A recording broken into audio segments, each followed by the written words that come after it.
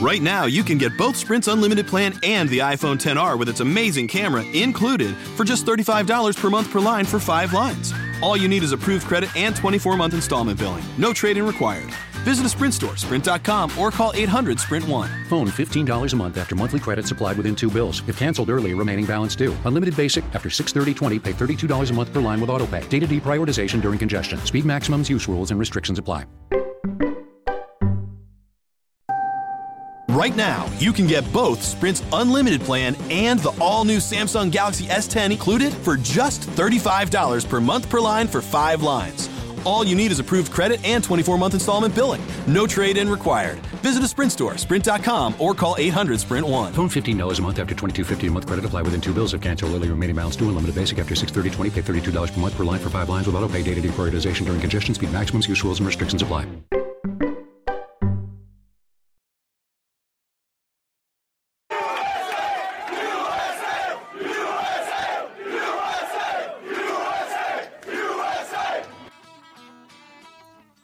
Thanks for listening to Uncle Sam's Soccer Podcast, keeping you up to date with the latest in American soccer. And don't forget to subscribe.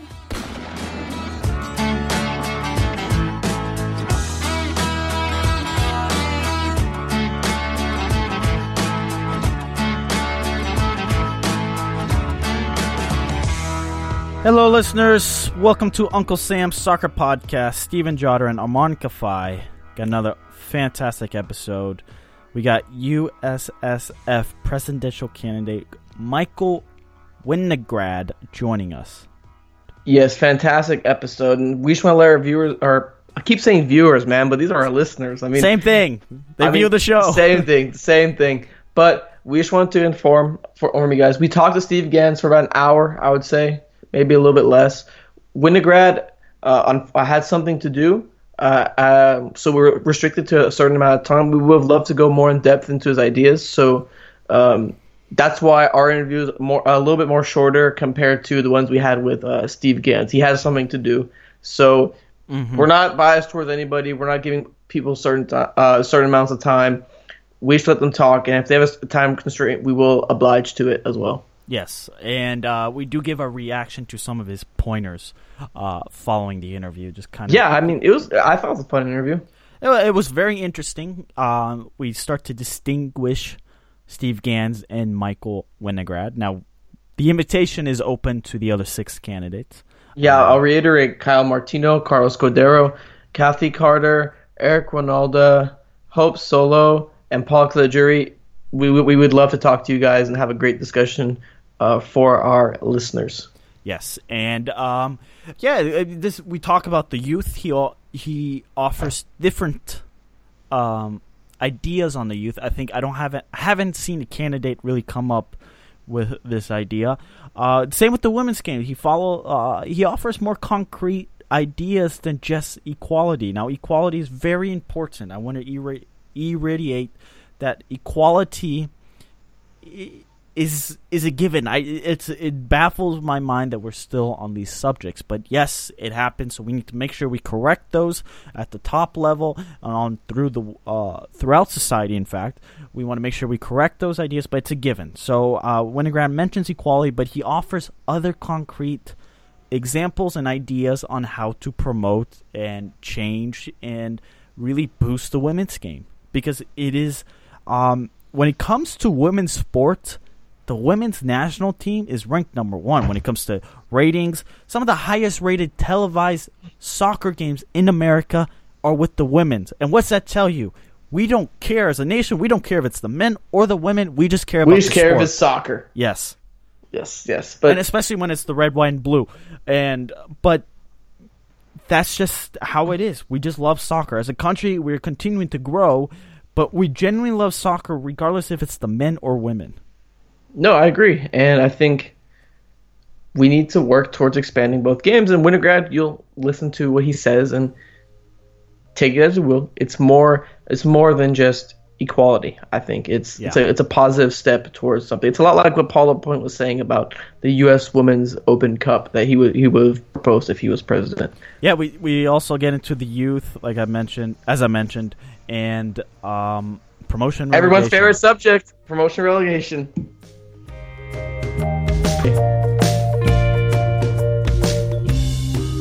Joining us right now is USSF presidential candidate Michael Winograd. He's a leading corporate attorney, a litigator, and advisor to some of the largest companies in the United States, adjunct professor at Fordham University's Law School, and, of course, a soccer lover. How's it going, Michael? Not bad. How are you guys? We're doing great. Yeah, we're doing well. And just looking into your history, Michael, you have a long history regarding the sport of soccer. You played collegiate soccer at Lafayette College and professionally in Israel, which I found really interesting. You were an assistant coach at the University of Richmond. You helped organize and manage the largest NCAA Division I men's soccer final for NCAA history. You've coached youth camps. And since 2009, you served on the board of your town's soccer organization, where you've developed coaching and player initiatives. So why do you love soccer so much?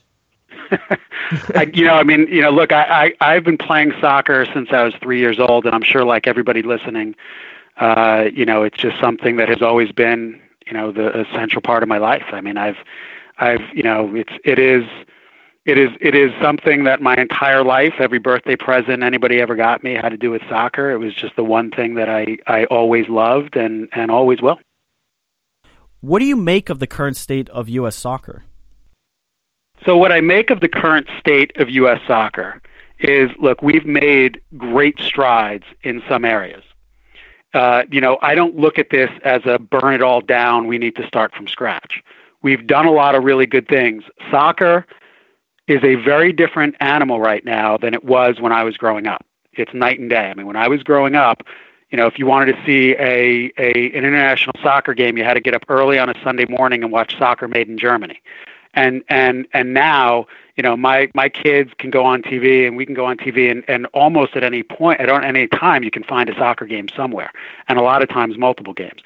The popularity in terms of the availability, the sport is just it's a different sport. It's a different market than it was. It's a different industry than it was when I was growing up.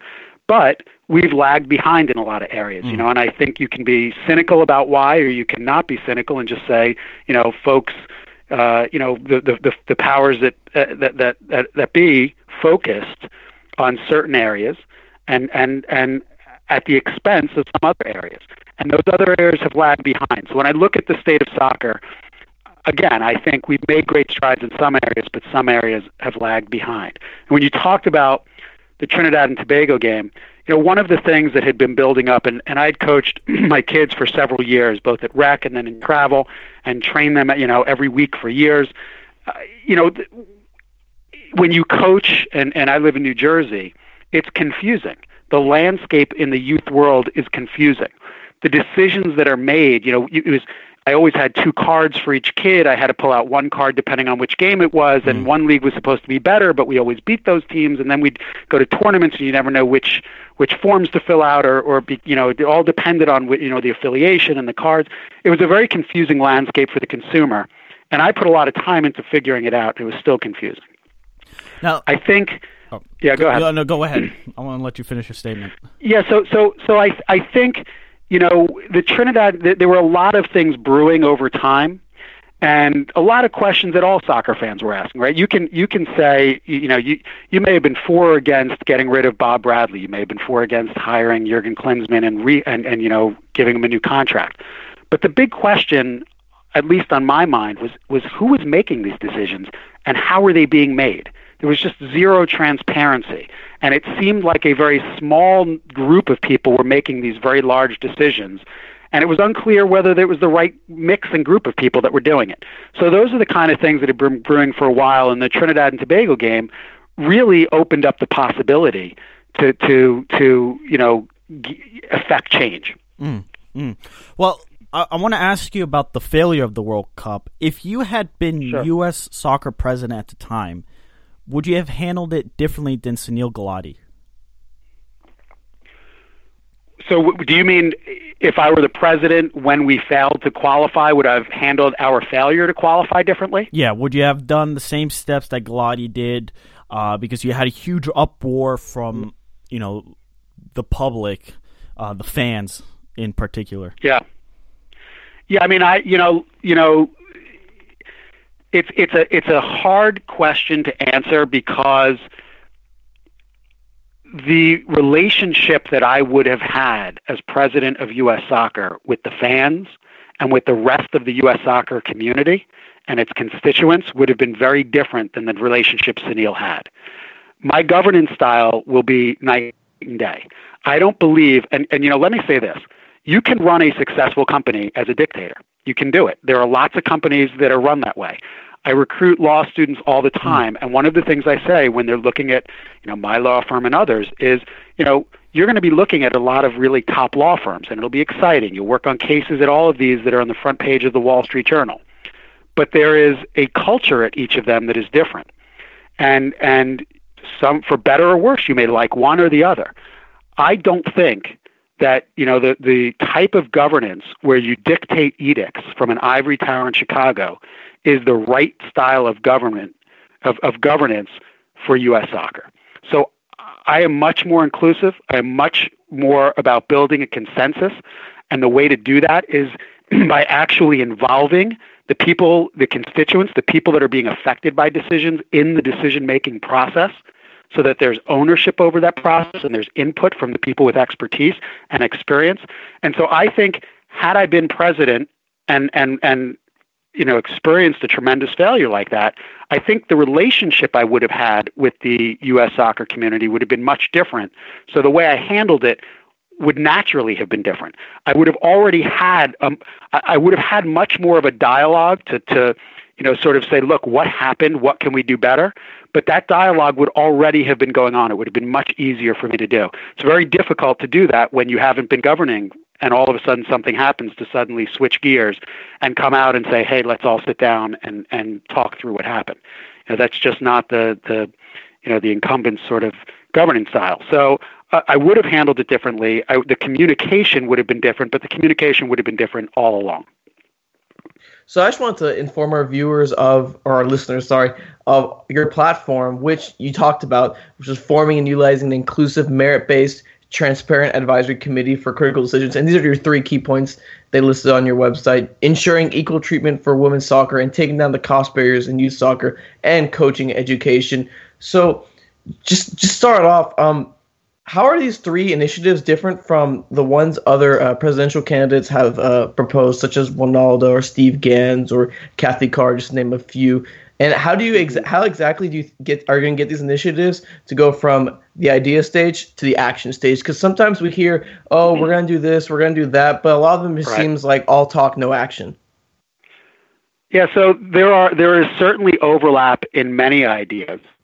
And these ideas have been, my ideas that have been on my platform from the beginning. And certainly people, I think other candidates' ideas have evolved and sort of moved in the direction. And, imitation is the best form of flattery. But, there are certainly differences. I don't know that when you look at the details, I think that sometimes people don't quite appreciate the nuances and the subtle differences. But ultimately, it's about getting these things into effect. And, what I can tell you is that I've been doing this for 17 years at the highest level. So if you want to talk about an inclusive, form of governance where you're bringing in committees and you're building a consensus on key critical decisions, I've been doing that for Microsoft and Bank of America and Samsung and Bain Capital. We've gotten the question, can you lead an organization with $150 million in revenue? I'm dealing with companies with hundreds of times that revenue. Bain Capital has $75 billion under management. I've negotiated settlements in cases where hundreds of millions of dollars were at stake just over that case. And I say that because saying, everybody, a lot of the candidates say youth soccer is fractured, we got to fix it. Well, that's great. How are you going to do it? Because if getting people in a room and articulating persuasively a common path forward that you can get buy-in from all sides were an easy thing to do, I'd be out of a job. It's not an easy thing to do. It requires intelligence. It requires fairness and open-mindedness. It requires hard work. You have to be prepared and diligent, and you need perseverance. And it's a skill. You have to have the ability to synthesize facts in real time, understand varying perspectives, and actually creatively in real time come up with solutions that you can articulate to both sides. And the downside to not following that path together. I don't think, I just don't see the other candidates with that skill. And so it's an easy thing to sort of scour the internet and find a bunch of things and say, look, let's do this, let's do that. You want equal rights for women, it's gonna take renegotiating a CBA. I renegotiate contracts much more complicated than these CBAs all the time. And I do it for the highest levels, the biggest companies in the world, with their biggest cases. So, saying, can you do it? This is exactly what I do. And the reason I got into this race, when I looked at the field, frankly, I said, and by the way, there are other candidates with strengths that will help them in this job. I just don't know that they have the complete package. I looked at this field and I said, I can do this. I have got the soccer side from all perspectives, playing, coaching, administering, youth, collegiate, professional. I have got the business side at the highest levels, and I've got the skill that it takes to really mend the fractures that we see that are a problem in this game. Yeah, and a large part of your platform is the youth. Now, a two-part question here. You have children that play in the DA, or the Development Academy. What do you make of the current system of the Development Academy and overall the issue of youth development in this country? How bad is it, and what would you do differently? Well, so youth development, there are a couple of things. Let me start with youth development. Youth development, we need to do a better job. And so I look at youth development as there is the development of the entire body, which is you need to make sure that, we need to restructure the states. Right now, like we were talking about, the fragmentation within states, it's basically a conglomerate. You've got so many overlapping businesses and competing businesses. Nobody knows what product is for what. We need to clarify things for the consumer, number one. And that part of it is sort of restructuring on a state-by-state basis, because there's not going to be a one-size-fits-all solution in this country. You go state by state and figure it out.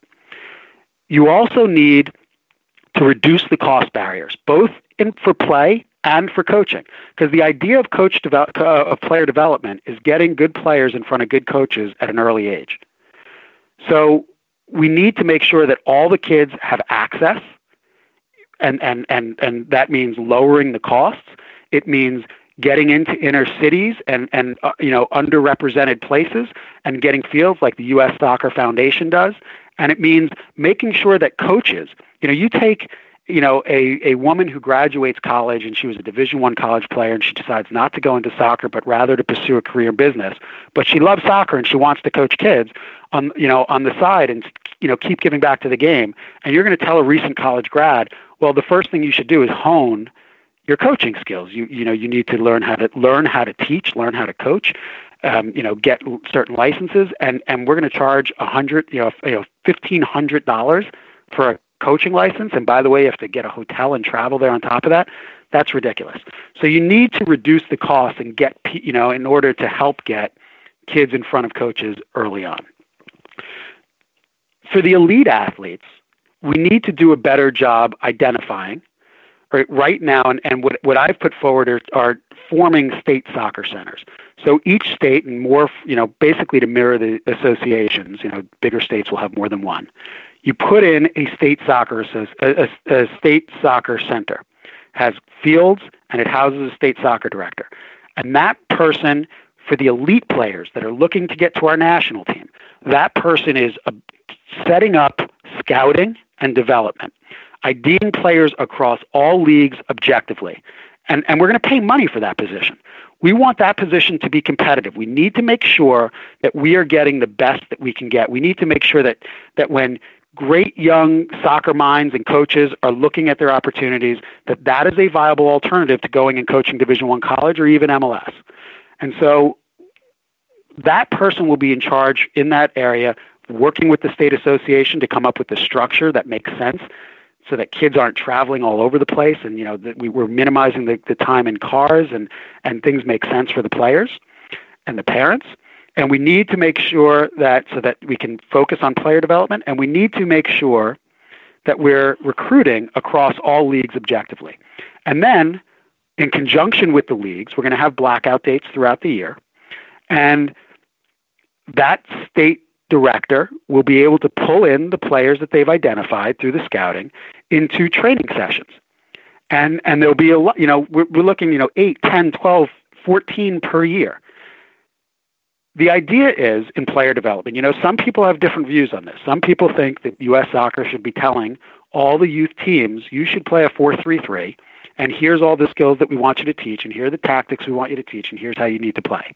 I don't believe that. I think that's ridiculous. I don't think it would work, and I don't think it should ever be tried because it's just the wrong thing to do in a country as diverse as ours, geographically, demographically, et cetera. But rather, you offer minimum standards. You focus on the key, easily digestible things that everybody should be doing in technical development, health and nutrition, those types, physical development, those types of the basic minimum, easily digestible standards. And then it's up to everybody to have the discretion to train their teams. When the state director pulls them into that state training center, that's when you can say, this is the style of play that we want to play on our national team, and this is the style we're going to work on when you're here with us. But those are different ways to start, making player development better and getting kids in front of good coaches at an earlier age. So, I mean, it sounds like, Michael, along with your you want to increase the youth development with these soccer facilities, you also kind of want to cast a bigger net around some of the pool of players in the U.S. Is that pretty accurate? So we try to minimize on the players that are missed out due to either lack of poor coaching or lack of access to certain things. I think that's right. Again, we in terms of strictly player development, it's getting players in front of good coaches at the earliest age, and that entails a lot of things. It means making coaching education more accessible, so that we can get that we can coaches can continue to get better. It means and then getting better teachers in front of kids at earlier ages, and it means making sure that kids have access to the game and that their leagues are structured, that the paths that they can take are clearly defined. When I say that restructuring on a state-by-state basis, the youth landscape is key to player development, that's because if you're sitting at home as a parent, you may be saying to yourself, my daughter, I don't know if she's ever going to play professionally. I don't know if she's going to be on the national team, but she loves the game and she's competitive and I think she's pretty good. So I'd like to see how far she can go with this game. Now it's unclear where you can put her. Should I go into this league or that league or this league? This one says it's better than that one, but this one's teams are beating that one. It seems that they're competing. I've got half the girls in my town going to this league, half my girls in the town going to that league. I don't understand where anything fits. We need to restructure. We need to integrate and clarify the structure so that everybody knows which product is for what. And that may entail you may go into a state and a state may say to you, everything is going perfectly here. If you want to play recreationally, you can play in ASO. If you think you're a little bit more competitive, you can play in U.S. Youth. If you're a little bit better than that, you can go into U.S. Club. And if you're super elite, you can play Academy. And it all works perfectly. Other states will tell you there's in those various leagues such competition between them. And so maybe the answer is to put them under single umbrellas and do promotion and relegation in youth. Maybe the answer is because the private businesses are entitled to compete. A league is entitled to say, I think I can do it better. I'm going to start my own business. That's fine, but we need to make sure that we're doing it in a way that makes sense. So if we're going to compete, if you're going to have leagues competing, can we at least say, look, this league will operate in this geographic part of the state? Because what we don't want is what happens too often now, where kids from the same area get diluted because they get pushed into different leagues because they don't know which is for what. They wind up in different leagues, so the teams are diluted. And because you're splitting the kids, now the kids have to travel 2 hours for a game because you don't have enough of enough participation in a particular area. We need to figure out a way to make this more efficient. And I'm confident. Again, this is what I do. I've been in negotiations with multinational parties from different countries and different interests and lots of money at stake. But you need to appeal to reason and rationality and make people understand the ramifications of not doing it the proper way. And I think you get into a room and you can convince private parties that this is the best thing for the kids, and it's going to ultimately be good for your business.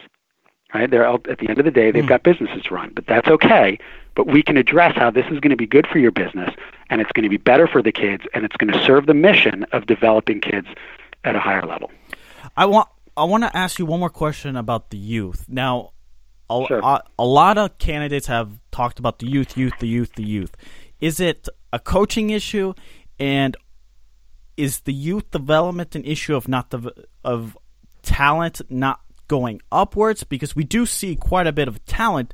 I know a lot of complaint from fans, and the fans I've spoken to who have messaged us have asked us if it's been, especially with the failure of the World Cup, was it just Bruce Arena and just a bad cycle where we were in between cycles or generations is a better term of footballers, or is it we're actually not developing talented players?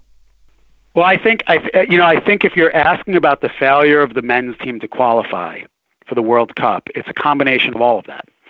I think, don't forget, we failed to qualify for the World Cup. We also failed to qualify for the last two Olympics. So there's an issue in player development. We have focused on player development. Now look, one of the things that I would point out is that when you look at when the significant changes with the academies and the different changes that have been implemented to try and really focus on player development came into effect, you're talking about 10 years. And sometimes things take a couple of generations to really kick in. But there's clearly, when you look at how far soccer has evolved from when I played in the 70s, as a kid, to now, on the business side and the marketing side, the player development has not kept pace with that. So we've done really well in developing one side. We just obviously have not done well. And that's not to say that players are worse now than they were. It's just that the rest of the world seems to continue to get better, and we're not. And so we do need to focus on player development because ultimately that is what is going to help our national team win games. Now, there are other factors that affect the success of our national team. I don't know that people appreciate how hard it is to play in CONCACAF. It is a very competitive, it's a very competitive group, and it is really difficult to play on the road. It's much more difficult, I think, in CONCACAF to play road games than it is in UEFA, where you're going into a stadium with the perfect field and great conditions. The decision-making around our national team has, again, I look at some of the decisions. Coaches matter at the national team level. They serve a different function than a coach of an MLS team, for example, or of a youth team. It's much more of a manager. It's much more of a selecting and, just basically selecting players from a menu and figuring out which players will make the best team and then managing them. You're not with them nearly as much as a coach of a normal team, of a regular team. But, decisions as to who our coach should be, decisions as to where to play home games, I just don't know how these decisions have been made at U.S. Soccer. I attended the game, the game against Costa Rica at Red Bull Arena. I live in New Jersey. It was terrific to have the opportunity to go, and I could see merits on both sides to playing the game at Red Bull Arena. Right. But when I heard after the fact that when Bruce Arena came out and said, "Hey, I was never even consulted on where to play that game," that to me is absolutely inexcusable. I cannot imagine a scenario where I were president of the U.S. Soccer Federation, where our national team playing a critical game, World Cup qualifying, in a critical stretch, and I didn't even consult the coach as to where the game should be played. That to me is just inexcusable and quite stunning. I just wanted to go jump to one of your other key points when you talked about the women's game, which you talked about have issues that have plagued the growth as well. You speak a lot about equality, whether it comes to travel, pay, and the playing surfaces around. What else would you do to help the women's game grow? Especially, would you do anything to with the NWSL? Absolutely. I think so. That is not the equality issue. Certainly will help the growth on the women's side. I don't necessarily I don't always see it as the same thing as helping them grow. So I look at that as a slightly different issue. The equality thing is just, in my mind, it baffles me. I don't understand how we can be in 2017 and not have absolute equality. And there's no excuse for it. And the only excuse I've ever heard is tying it to revenue, saying, well, the men's side makes more revenue, so they should get more money. Well, if you look at the mission of U.S. soccer, that's just not true, right? There is no, when you look at the mission, it is to serve the men and women equally and grow this sport in popularity and in quality. It has nothing to do with revenue, and revenue, tying anything to revenue undermines our mission completely. That said, even if you were to look at revenue, I think it's very misleading to even say that as a factual matter, because especially in a cycle like this, where the men made the World Cup, where the men did not make the World Cup and the women did, the revenue on the women's side is probably going to be even higher. And as a third point, even if you didn't believe any of that, which is, you can't, even if you didn't believe any of that, the amount of money it would take to create equality is like a single-digit percentage of the $80 million U.S. soccer spent on its national teams. So the fact that there is not absolute equality already is baffling to me.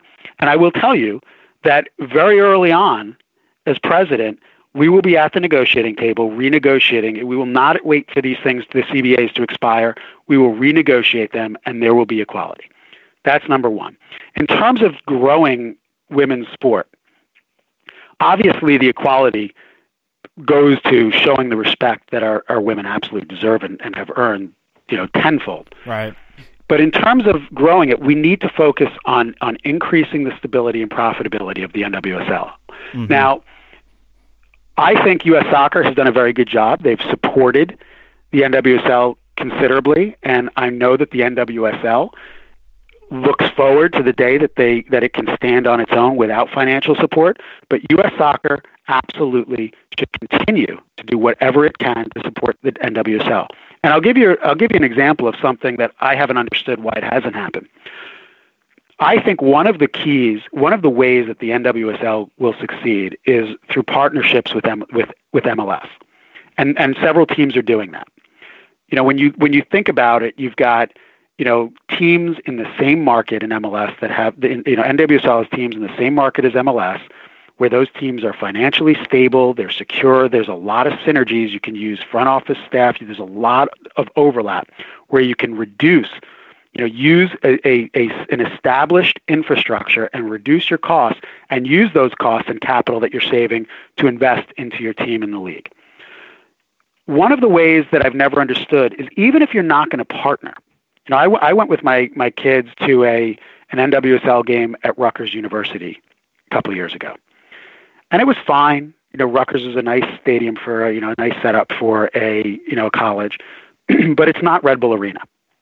And I've spoken to folks about that. I've said, well, why doesn't Sky Blue play at Red Bull Arena? It's actually not that far apart from, there's not even that far a distance between that and where they do play. Right. And what I was told is, well, it would cost a lot of money to open up Red Bull Arena. They just don't get enough fans. Mm. They wouldn't bring in enough revenue to cover it. And there's a situation where I say two things. Number one, that's where U.S. Soccer should step in and pick up the difference. Pay for Red Bull Arena. Any loss in opening up Red Bull Arena, U.S. Soccer should step in and say, all right, I'll pay for it. And my presumption, I suspect that it's a chicken and an egg thing. If Sky Blue moves into Red Bull Arena, they will get more fans. You'll have a more professional atmosphere. It is a better facility. You'll get more fans. And so that's one of the ways that we can help. I think there's other things as well. There are U.S. Soccer can work with, collaborate in, can work with the NWSL in terms of ensuring that women have post-playing career opportunities. You want to attract players into the league, and one of the ways to do that is to say, hey, listen, don't go straight to Wall Street. Don't go to that, that job in sales. Why don't you come here, play for a little bit? And by the way, you can always go back to the real world and work. But if you succeed here, we take care of our own. Look at all these women who are going into media, to front office, we're forming a network in business where alumni of the NWSL, will work with you to place you and get you good jobs. I've done that. Lafayette College I graduated Lafayette in 92. And for the last 10 years, I've had the juniors and seniors of the team with the staff come to my law firm. We have a networking reception with 30 or 40 alumni, and we ask a handful of folks to give a brief 5-minute overview of what they do. I'm a lawyer, I'm a doctor, I'm in sales, I'm in marketing, whatever it is. This is what I do. This is how you become what I am. To give people an idea of what sort of what kind of job paths and career paths they can follow after college. And it becomes a networking event. People have gotten internships, they've gotten jobs out of it. That's the kind of camaraderie that we can do if we focus a little bit on post-playing career opportunities that will help recruit better players into that league. And look, that league has done an incredible job of sustaining itself. I think it's at a crossroads right now. I actually think it's moving from survival into now let's start to grow. And I think, we should absolutely 100% support those efforts. Oh, absolutely. And I think the women's game is at an interesting point because they're going to be the next representation at any World Cup because the men obviously failed. Now, moving on to the structure of American soccer at the league level, I want to ask you first about the lawsuit going on with NASL and the U.S. Soccer Federation. Do you have any comments on that? I won't comment too much about it because it's still pending. Right. And I don't think it'd be appropriate to comment on pending litigation. I will say this. It would be an absolute travesty if the NASL, doesn't maintain second division status at least and is somehow forced to fold.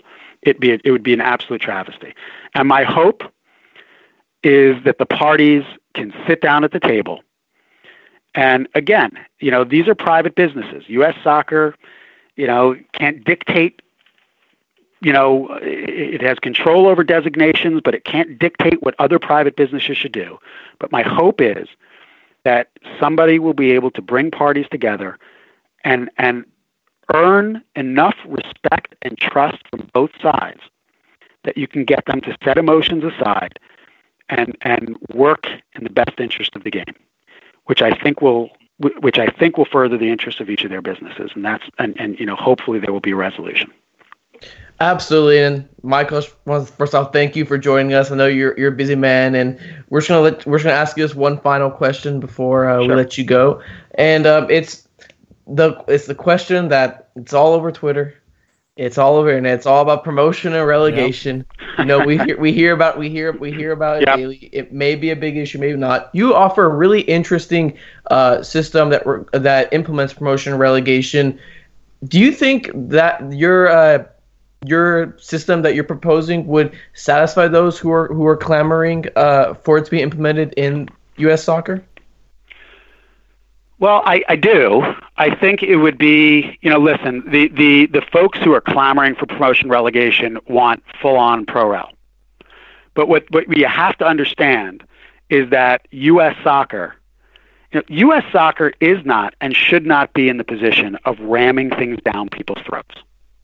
It's one of the things that they've done in the past, and it's one of the things that they should not do in the future. And that includes with respect to private businesses. I don't know that they have the authority to do it. Promotion and relegation, I think promotion and relegation would be absolutely fantastic. And by the way, I think I for I'm sure as many as many others, I'd love to see it in all the leagues in the U.S. I'd love to see it in baseball. I'd love to see it in football if they could do it. If they had lower leagues. I think it is the best system. It is merit based. It is everything about it is spectacular. And I do think you can go in and make a case to MLS and that you should think about accepting this. At the end of the day, it's MLS's decision. MLS is a private business. It does not have to agree to promotion and relegation. It's got contracts that very sophisticated contracts that franchise owners have entered into with the league that are binding, and there are practical limits. So what you need to do is be able to convince people of the business case, and this is something they've all thought through. It's not like they haven't thought through these things.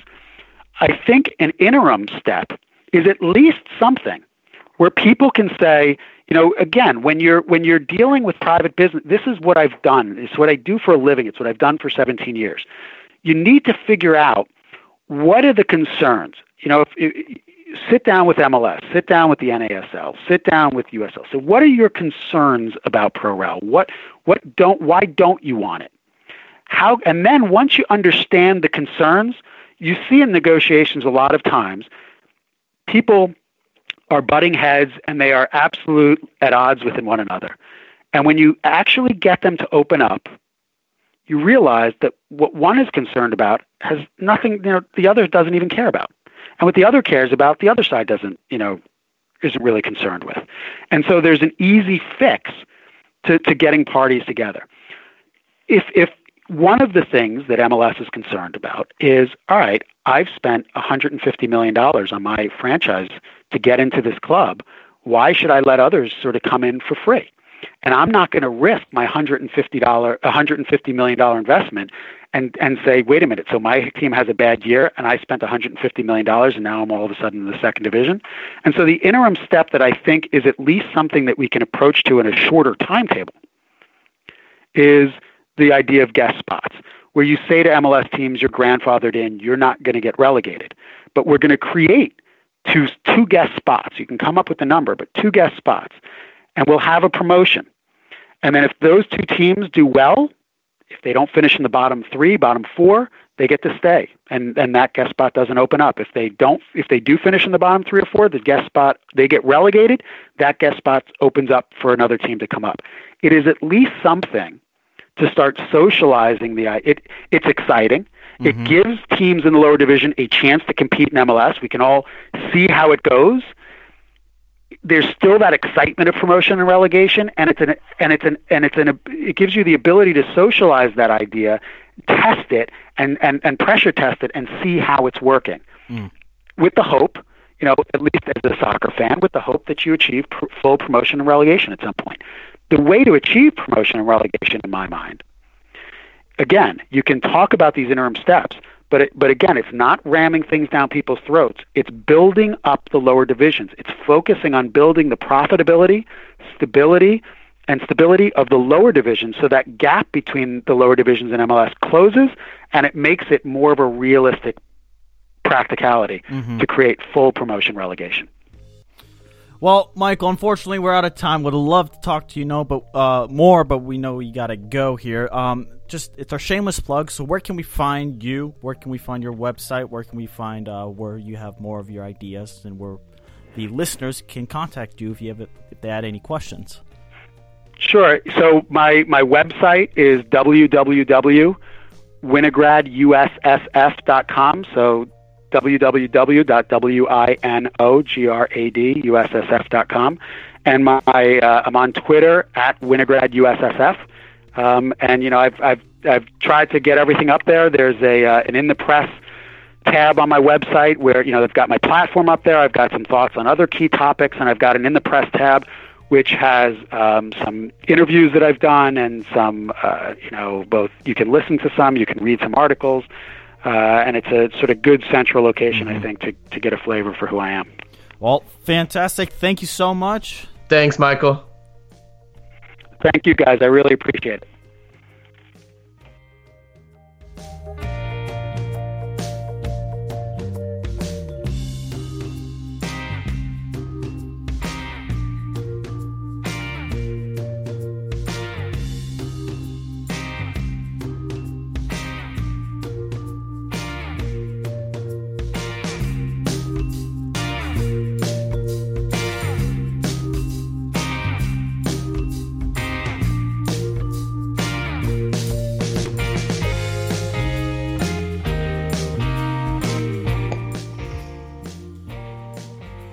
that was a great discussion about Michael Winograd's ideas for when he becomes U.S. president. Yeah, and definitely different. Like I can tell you hand over heart that I can define Steve Gans and I can define Michael Winograd. I can really. I can define Nice. the differences. That's what we were hoping to get out of these interviews, out of the dialogue, these conversations, and I think we got them, which is fantastic because I think that's what we need. We need clarity in this process. Although we have no vote, we have absolutely no say. We're not going to throw our support behind anybody, but that's just I want to know what they're going to do for the sport I love most. Because a lot of these people are successful. They're attorneys. They honestly make quite a bit of money. I think you have to be very well off in order to want to volunteer to basically run for a volunteer position. You mean you don't get paid to be president of U.S. Soccer Federation? But aren't they going to change that? They should, but I don't know if they will. That's the question. I saw a report, but that could just be fake news. Yeah, it could be. I mean, Steven's the king of fake news. But let's talk about some of his discussion points. Yeah, I really was interested with his idea of having those national soccer facilities or those state soccer facilities. Sorry. Yeah, I mean, the problem is this is coming out of obviously the budget of that surplus, right? What is that going to do? And is his system going to? I mean, change for change's sake doesn't necessarily mean always good things will, happen. The outcome might not necessarily be what you want it to be just because you change it. So I'm curious to know more in depth on how the financial ramifications are going. Because if you're going to put one in every state, it's not cheap, right? So maybe you regionalize it. That I think you go to more and the regions can be relatively small. Like for example, I would almost put one in the state of California and the state of Texas because they're just so big. But like the Northeast, the New England area, put one there, bang. Then you could put one in the Midwest, right? And that'll cut down some of the costs that you'll have. I mean, if you're making a full-on-fledged facility, it's gonna be an expensive investment. But if you do it the right way and compromise and do it, in the regionalized way, you're going to save a lot of money. I mean, yeah. It'll cut down travel and whatnot. Another interesting idea that Winograd talked about, and he really I feel like he has a passion for this, it's the coaching aspect and how I think it's very critical that some of our coaching isn't good, especially at the youth level. And the confusion among parents, let me tell you from personal experience, it's confusing even when I grew up. The differences between the leagues, payments, travel, tournament, how much it costs. Like, soccer is not a cheap sport, and when you add confusion on top of that, it's not good.